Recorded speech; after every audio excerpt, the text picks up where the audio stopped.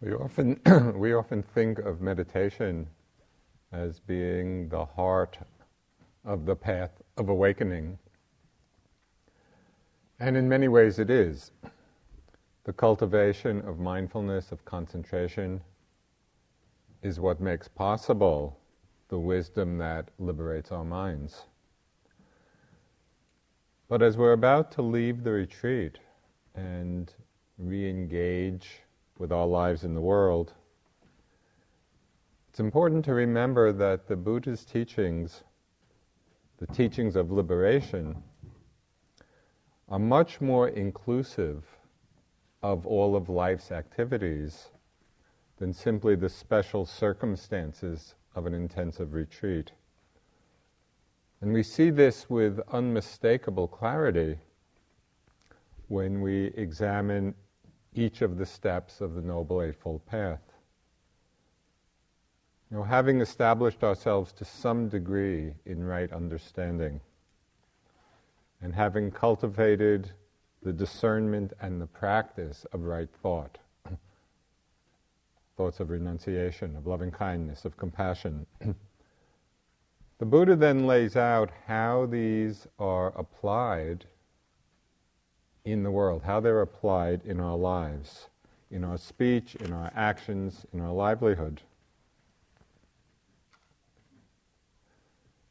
As we reflect on our own commitment to liberation, to freedom, we might notice a tendency to make these aspects, the life in the world aspects of the path, somewhat of a lesser endeavor, not quite being as important as our intensive meditation practice on our spiritual journey.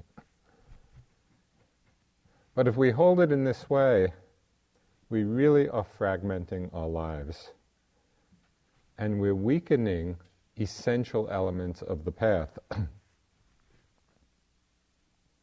In many discourses, the Buddha spoke of 10 unwholesome actions to avoid, and 7 of the 10 are purified by the 3 steps of the Eightfold Path that have to do with living in the world. So this is not some secondary endeavor. It's central in terms of our path of liberation. Wise speech, wise action, wise livelihood. Each of them requires a very attentive mindfulness and discerning wisdom, perhaps even more so than on retreat, given the busyness and distractedness of our lives. So Bhikkhu Bodhi, who most of you may know, is an American who's been a monk for a long time, lived in Sri Lanka for a long time, and is this outstanding translator of the ancient Pali texts. He has wonderful translations of the Buddha's discourses and an encyclopedic knowledge of the teachings. So this is what he says about these 3 life in the world steps: right speech, action, and livelihood. He said, though the principles laid down in this section restrain immoral actions and promote good conduct, their ultimate purpose is not so much ethical as spiritual. They are not prescribed merely as guides to action, but primarily as aids to mental purification. As a necessary measure for human well-being, ethics has its own justification in the Buddha's teachings, and its importance cannot be underrated. But in the special context of the Noble Eightfold Path, ethical principles are subordinate to the path's governing goal, which is final deliverance from suffering. I don't know if you kind of hear the import of that these steps on the path are ethical guidelines, but they're more than that. They're actually essential steps if we want to free ourselves. So the first of this triad of path factors is right speech. And this is the one I'd like to speak about tonight. As we all know, speech is an immensely powerful force in our lives. Why? Because we speak a lot. And we know from the frequency of how much we talk, it conditions our relationships, it conditions our minds and hearts, and it also conditions karmic consequences in the future. Our words have power, not only in the present moment, they're seeds of karmic results. The most basic aspect of right speech is truthfulness, not saying that which is untrue. Now, although this may seem so obvious and so straightforward, it may not be as easy to practice as we assume. There are many kinds of false speech. It might be slight exaggerations or just humorous untruths. It might be falsehoods that we say motivated by a self-protection, impulse to self-protection or protection of others. Or sometimes, hopefully infrequently, there are deliberate lies with the intent to cause divisiveness and harm. It was interesting to me in last year's presidential election, the candidates, each of them were making all kinds of claims and assertions. And one of the news programs, I don't remember which one, had a segment which they called Fact Check. And they just ran down the list of what each of the candidates said that day. True, true, lie, lie. And it was really interesting, to see, for a variety of reasons and with a variety of justifications, honorable people saying that which was untrue. In any situation where we speak an untruth, what is the motivation? What motivates us to say something? Is it greed for something? Is it a desire for recognition? Or perhaps self-aggrandizement in some way? Is it because of a fear of rejection? Or maybe out of a feeling of jealousy? Telling untruths becomes very complicated. It complicates our lives enormously because we have to continue then telling other untruths to support the first. And then we need to remember them all. Mark Twain summed this up in his usual pithy way. He said, if you tell the truth, you don't have to remember anything. Which is a definite help in this aging process.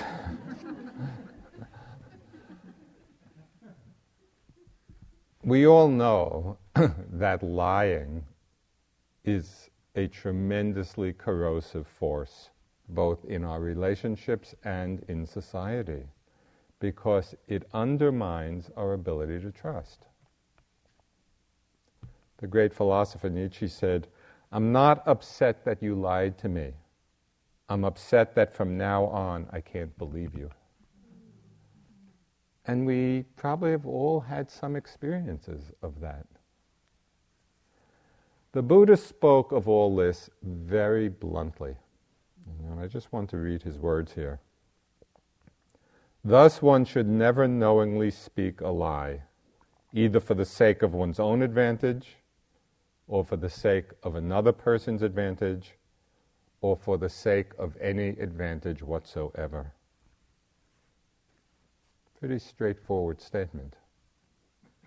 And in the Bodhisattva's long journey to Buddhahood, that Steve spoke about the other night, even from the time he was confirmed, as a bodhisattva, that he would become a Buddha someday, over those many lifetimes he committed many misdeeds, he broke many precepts. But it's said that in that long journey to Buddhahood, there is one precept he never broke. And that was the precept of speaking the truth. That in all that time, it said he never spoke a lie. So central, is truthfulness to this path of awakening.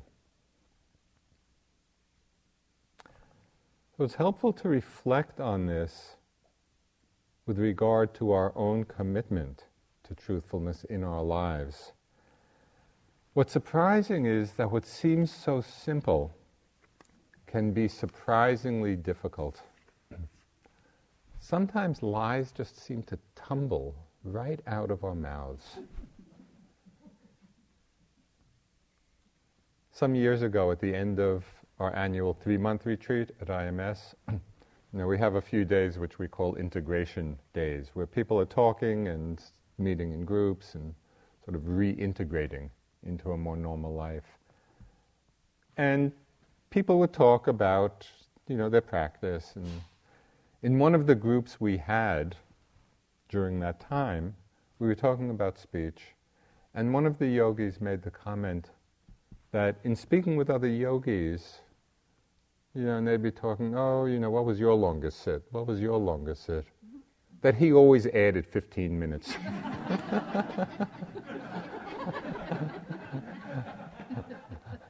Now it's totally pointless, but it just seems to tumble out. Another yogi story, which many of you have heard before, but it's so exemplary of this tendency. At IMS, we have these big walk-in refrigerators and freezers off the kitchen. And one evening, a staff person went into the big walk-in refrigerator, and they saw a yogi in there with his hand in the box of almonds. And the staff person was very nice and just said, can I help you? And the yogi said, I'm looking for the maintenance person.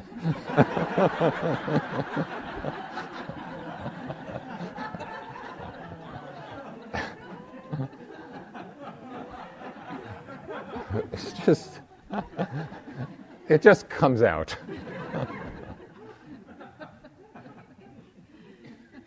There might also be lies of omission.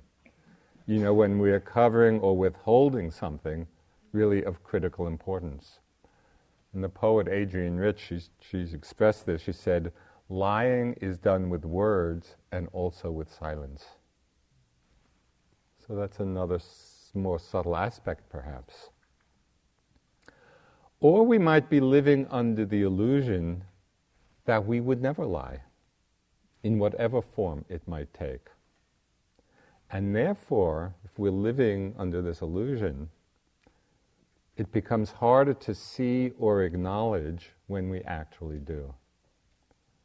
And I had a very powerful and painful and ultimately freeing experience of this in my practice with Sayadaw U Pandita. It was the first long retreat he taught in this country. It was in 1984, 3 months, very intense.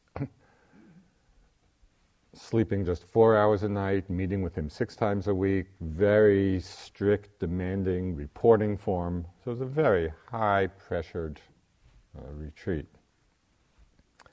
And I was lost in some idea of where I thought my practice was at. And so I was presenting my experience in a certain light, casting in a certain light, expressing it in a certain way. When I finished my report, Sayadaw looked at me and he said, "That isn't true." I was devastated. I mean, you can imagine the intensity of the situation, because I realized, I mean, his great skill is in tracking the practice so carefully. He can tell from day to day, almost from hour to hour, what would be happening. So I was kind of fudging a little bit. That isn't true. So I was totally devastated. It took me days to recover. Literally.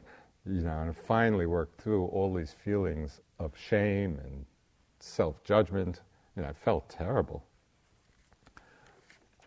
But I finally came to the place of recognizing, yes, my mind can do that too. And if you had asked me before that incident, would you ever, shade the truth, especially in a conversation with my teacher? Never. I'd never do that. So having it pointed out so clearly and unmistakably, after going through all those horrible feelings, it was really freeing to acknowledge, the mind has this capacity also. The mind can do this. It then became much easier to see those impulses arise in the mind, because I wasn't living in the delusion that I'd never do it. So I could see those impulses. I held them more lightly. I could make wiser choices. All because I acknowledged to myself, yes, this is possible too. When we're willing to see ourselves really honestly, and sometimes it needs to be pointed out to us before we do see it, we're more able to make wiser choices in our lives because we're seeing clearly.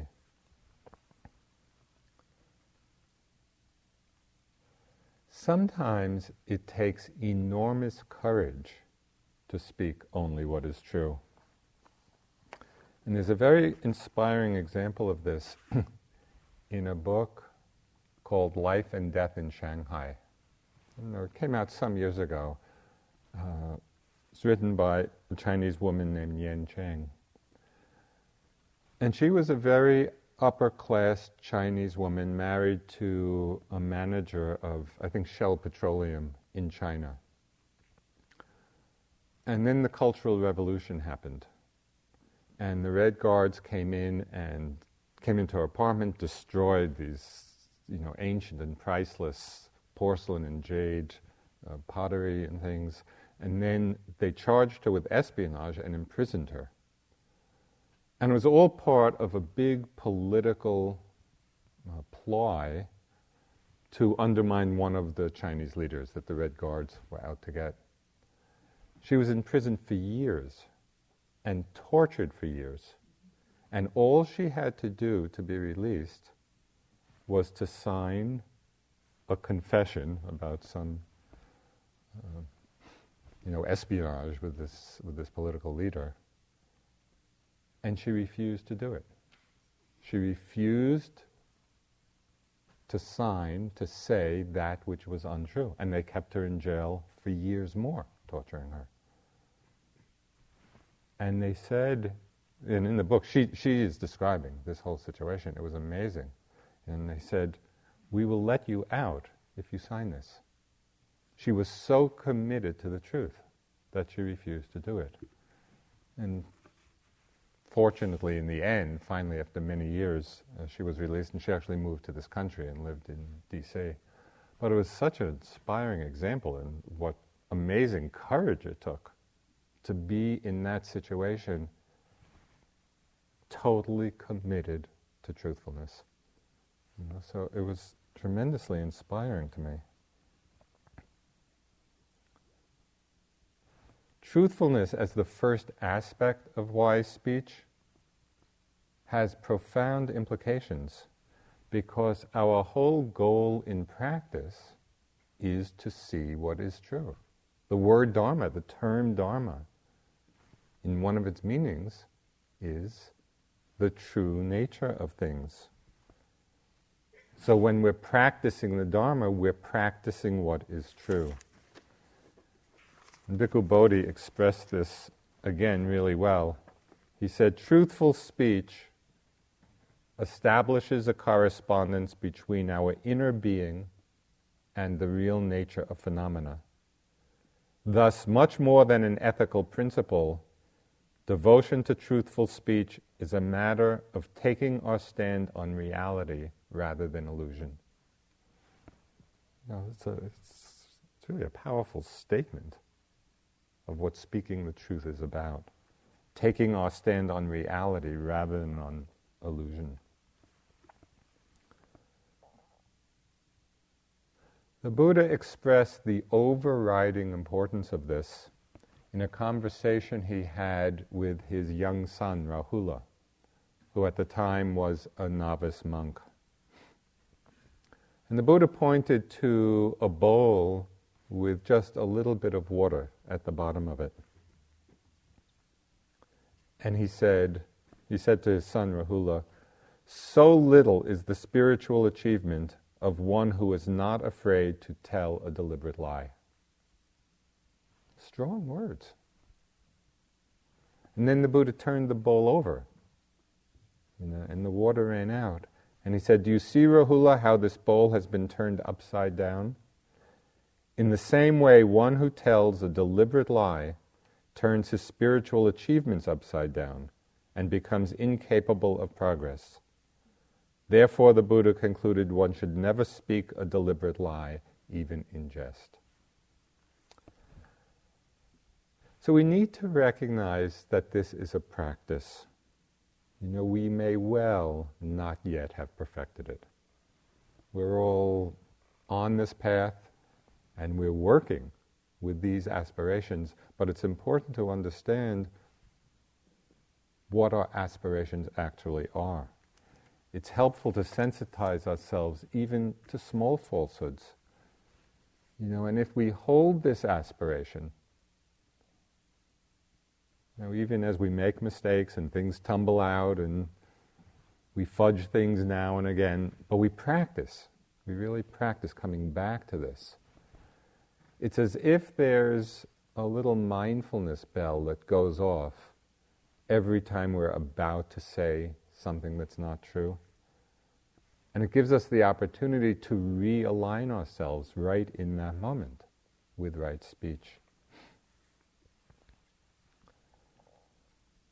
So this is the first aspect of wise speech. The second is refraining from slandering, gossip, and backbiting, the words that cause disharmony and loss of friends. Again, this is from the Buddha's words. What one has heard here is not repeated there, so as to cause dissension there. What one has heard there is not repeated here, so as not to cause dissension here. One unites those who are divided and encourages those who are united. One delights and rejoices in concord, and it is concord that one spreads by one's words. So a question for us to consider, given the strong and worldwide tendency to gossip, is what is the enjoyment of it? It's a very strong tendency.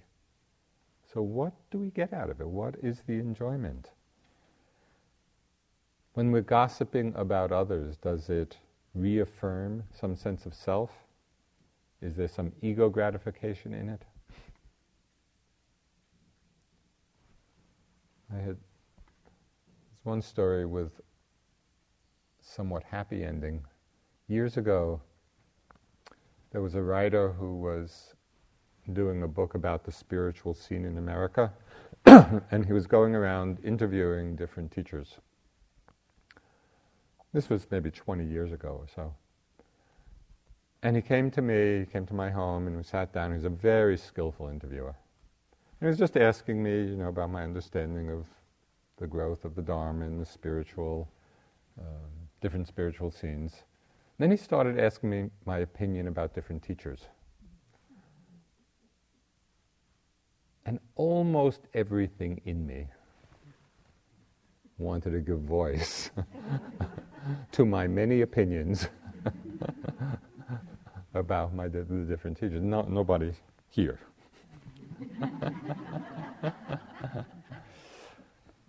However, due to some blessing, a moment of mindfulness arose, and I saw this impulse, just to put in my 2 cents about everyone, and I refrained from doing so. And the interview went on, and then the book came out, and I saw that everything that I had said in the interview was in the book. And I thought, what would it have been like if I had just given voice to all that, and then there it is out in print, lots of people reading it? I would have felt terrible. The power of mindfulness, to help us restrain from unwise speech saves us so much suffering, is so conducive to peace, to harmony.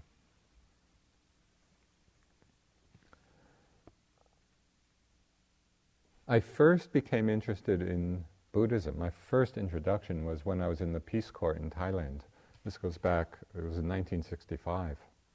I was teaching English and just beginning to go to some of the monasteries and talk with the monks and doing some reading. Very interested in the precepts, in this aspect of right speech. So in the enthusiasm, my youthful enthusiasm of exploring this, I made an experiment. And for about a 3-month period, I decided not to speak about any third person. I wasn't going to speak to someone about someone else. It was amazing. 90% of my speech was eliminated. It was amazing. I had no idea that so much of my speech was about other people, even not necessarily malicious, but just speaking about others. But even if we loosen that parameter a little bit, we can still take a lot of care, and we should take a lot of care in speaking about other people. What is our motivation? Can we check our motivation? Is it our intention to divide, or is our intention to bring people together by our speech? If we paid attention just to that question, if before we speak about anyone else, we check to see whether our intention in some way is to divide people or to unite people, it would change our lives. But it takes being very alert, being very mindful. And that's why this practice is such a powerful practice of mindfulness in our lives in the world. People are always asking, well, how can I integrate the practice into my life?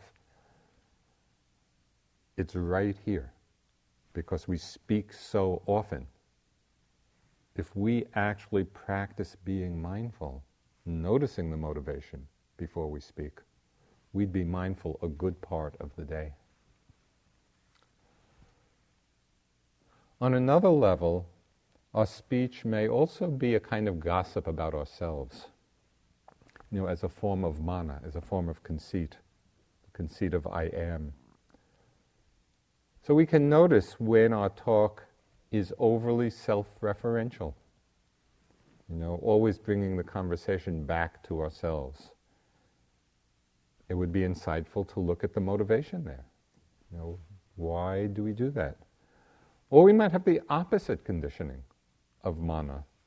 Rather than always taking center stage, maybe our pattern is to stay obsessively behind the scenes, never giving voice, or rarely giving voice to our thoughts and feelings.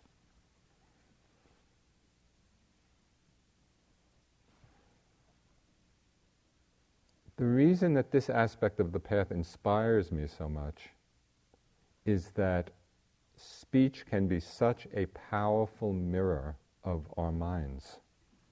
We can see so clearly the range of our motivations in speech, both wholesome and unwholesome. We learn so much about our minds if we pay attention to it.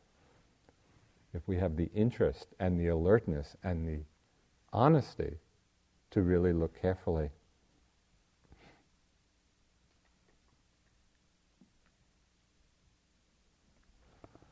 One time I was driving back from New York City after doing a weekend teaching in the city. I was driving back to Barrie to IMS with a friend.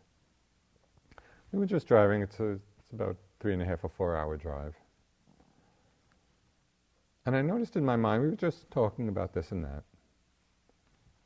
And I noticed this thought arise in my mind to say something. It was a very self-referential thought about me. But it had no relevance to anything. It was completely out of the blue, not in the context of anything. So I saw it. I was really mindful of that thought arising in my mind. And that's mana. It's just talking, here I am. Basically, that's what the motivation was about. And it's not that I really needed to assert that. It was clear that I was there. So I saw the thought, just totally irrelevant thought, but, being that self-referential, and I let it go. Oh, good. And about 30 seconds later, the same thought came up again. And I saw it, and I let it go. And 30 seconds after that, it came up again. And I let it go. And this happened for about, 10 or 15 times. And then the last time it came up, and out it came. And I was just amazed at the power of this totally irrelevant thought. And it made me appreciate it. I got a very clear vision of how deeply rooted this kilesa, this defilement of conceit, of mana is. As I mentioned, it's not uprooted until full enlightenment. After we've uprooted desire, after we've uprooted all aversion, mana is still there. That's how strong this habit of mind is. So we don't want to be seeing it with judgment or, aversion. It's just interesting to be alert enough to see it.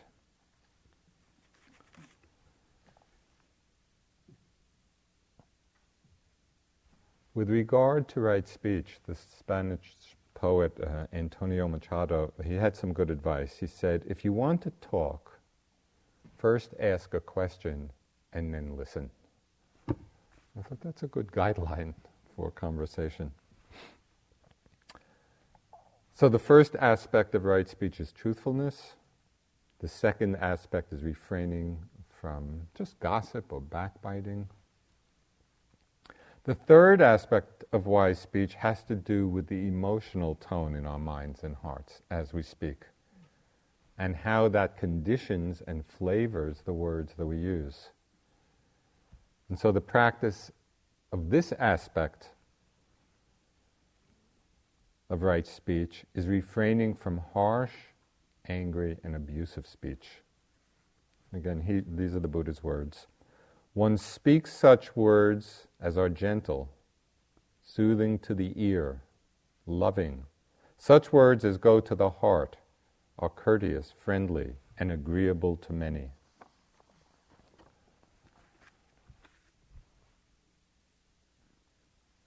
There's a little story, you may be familiar with the Jataka tales, which are a collection of stories, of the past lives of the Buddha.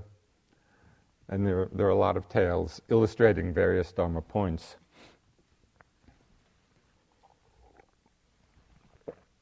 So one of these stories was just, it's not that it's a profound story, it was a little incident, but I read it years ago, right in the beginning of my interest in Buddhism, but somehow there was something about it that has stuck in my mind all these years.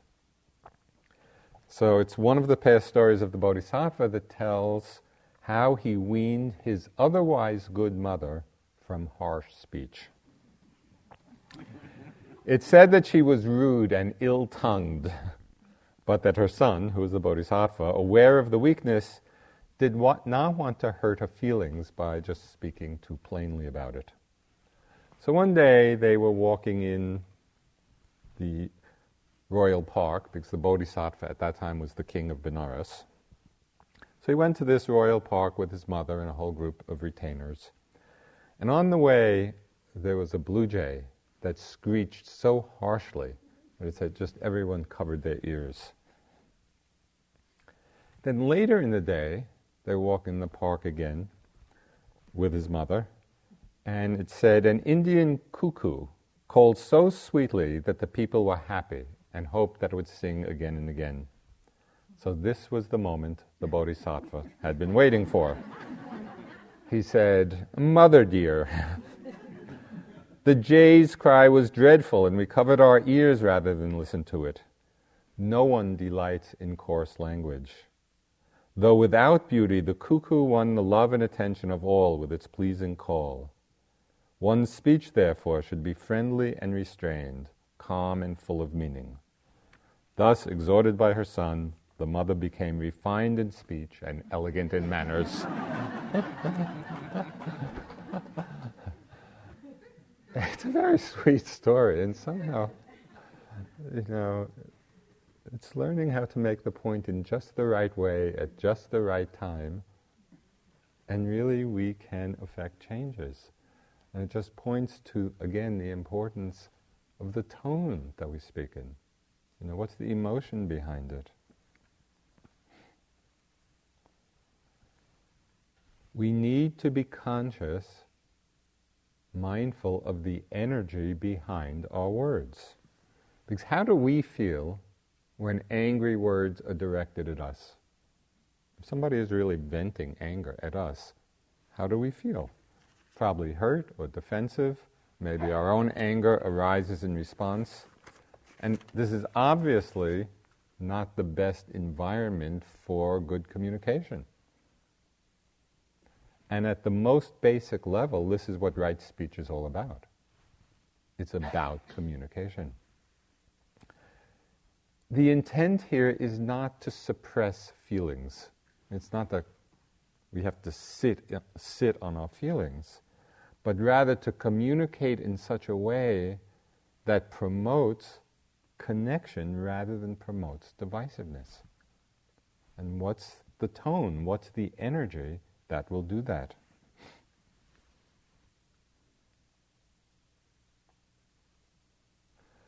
Right speech also has implications for how we listen to others. And the Buddha outlined a practice that would transform the world if people would begin to apply it in their lives. And it relates to some of the questions that arose this morning. How are we when we hear different kinds of words? Well, this is what the Buddha said. It's a radically challenging and transforming practice. He said, bhikkhus, in this context, all of us walking on the path, there are 5 courses of speech that others may use when they address you. Their speech may be timely or untimely, true or untrue, gentle or harsh, connected with good or connected with harm, spoken with a mind of loving kindness or a mind of inner hate. Herein, bhikkhus, you should train yourself thus. Our minds will remain unaffected. We shall utter no unskillful words. We shall abide compassionate for their welfare with a mind of loving kindness. Do you find that as amazing as I do? I mean, here the Buddha is laying out all the ways that people may speak to us, and the whole range.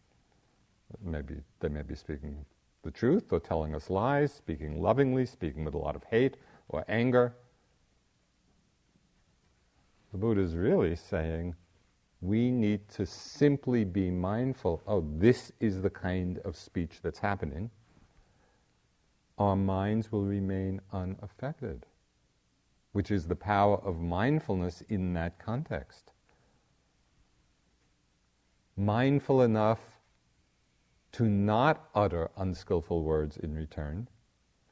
And, this is an amazing practice. Just imagine somebody's telling you lies full of hate. We shall abide compassionate for their welfare with a mind of loving kindness. Now that's a practice.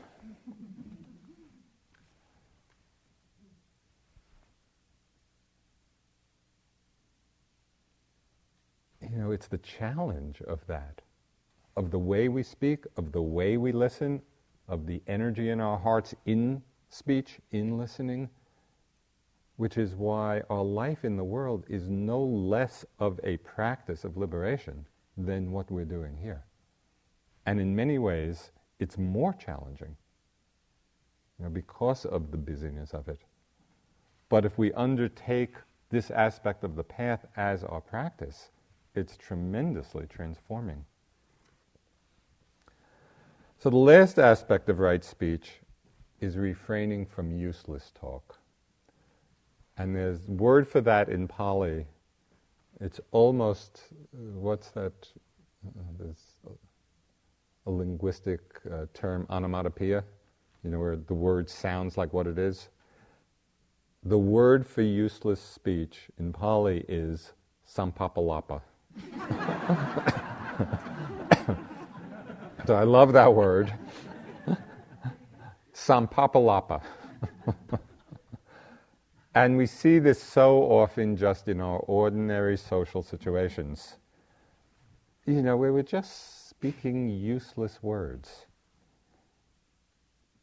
And when we do, we really have the sense, I think, of how enervating it is. It's a loss of energy, and it causes a loss of respect. Our words really become worthless. And sometimes it can have really bad consequences, even in the moment. So there's a friend of mine told me this story. Some of you may have heard this before, but it's such a striking story of Sampapalapa and its consequences. But you have to understand that this story happened pre-9/11, because after 9/11 it would be a whole other story. This friend was from New York. He was taking a vacation, going on vacation to Bali. Went to Kennedy Airport, JFK Airport in New York, got on the plane, and he had injured his hand previously. So he's getting into his seat, and everybody's settling down. And the flight attendant comes along, and he said he was doing a little exercise, with a kind of rubber ball in his hand. And the flight attendant comes along and says, "Oh, what's that?" And just without thinking, he says, "Plastique," which is the explosive that people use to blow things up. He was just making a joke. Within about 2 minutes, the FBI was on the plane. They took him off. They held him this lengthy interrogation. It took I don't know how many hours before he convinced them, that he wasn't a terrorist. The airline wouldn't let him back on. They said, "You can never fly on this airline again." It was just this horrendous result. Of course, post 9/11, he'd probably be in jail. So finally, after a few days, he kind of gets it worked out. He books another airline, gets to Bali. On his return flight, he's sitting in the airport in Bali waiting to come back. And you'd think he would have learned. But he's just sitting, somebody doesn't know next to him and making, light conversation. And he said, "Hey, you're sitting next to a terrorist?" Fortunately, nothing happened. But he was telling me the story with regard to Sampapalapa, to useless speech, completely useless, and in this case having really dire consequences.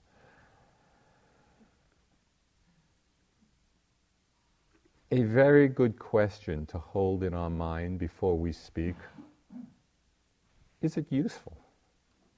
Is it necessary to say this? Does it serve any purpose? Very often it doesn't. Again, the Buddha expressed it this way. He said, "One speaks at the right time, in accordance with facts, speaks what is useful, speaks of the Dhamma. Such a person's speech is like a treasure, uttered at the right moment, accompanied by reason, moderate and full of sense. It's a very measured statement of how we should speak. But here the Buddha was speaking to the monastic community and holding it to a very high standard. Bhikkhu Bodhi, in his book on the Eightfold Path, he expanded it a little bit. He kind of loosened the guidelines a bit with regard to lay life, acknowledging that lay people, as he said, have more need for affectionate small talk with family and friends, polite conversation with acquaintances, and talk in connection with work. But even with kind of that more normalizing, expansion of the parameters, there's great room for restraint of sampapalapa.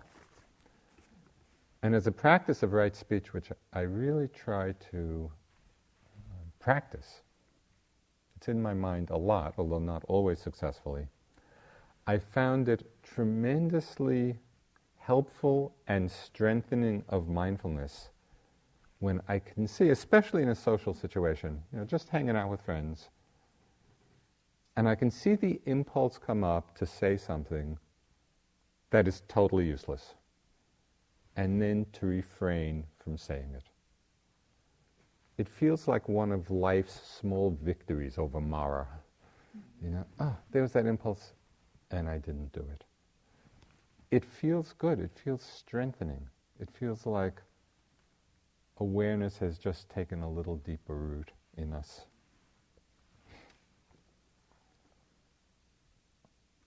So we have seen how powerful a part of our practice right speech can be. It's not some secondary endeavor. It's not by accident, that the Buddha gave so much emphasis to it. It's the third step on the Eightfold Noble Path. It cultivates, when we practice right speech, it cultivates abstinence from unwholesome mind states. It gives expression to the beautiful mind states of the Brahmaviharis. We give expression to love and compassion and sympathetic joy. And most importantly, it aligns us with what is true. And that is what's so fundamental to this whole practice and path of liberation.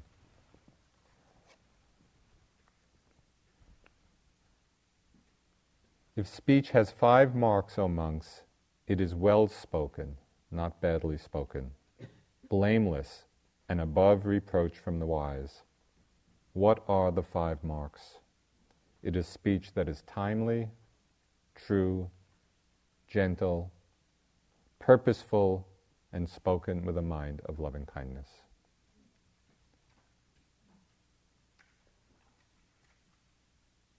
What are these 5 marks? It is speech that is timely, true, gentle, purposeful, and spoken with a mind of loving kindness. So let's sit for a couple moments.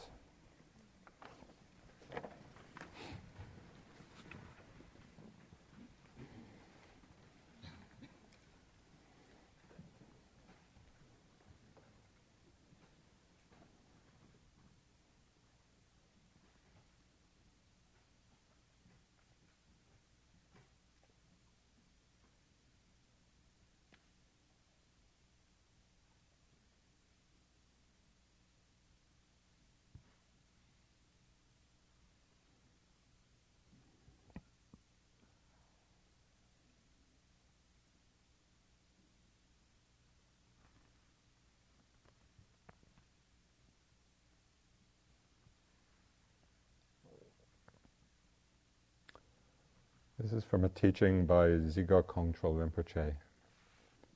He said, the potential for realization is universal and present for all of us. True benefit will come from your own efforts and realization. For your efforts to bring benefit, you must take your life into your own hands and examine your mind and experience. From this point of view, nobody could be kinder to you than yourself. Nobody could have a greater effect on you or actually do more for you than yourself. The Buddha said, "I have shown you the path of liberation. Now liberation depends on you." This is really true. If you don't take your life into your own hands, not even the Buddhas can make a difference. It's up to you.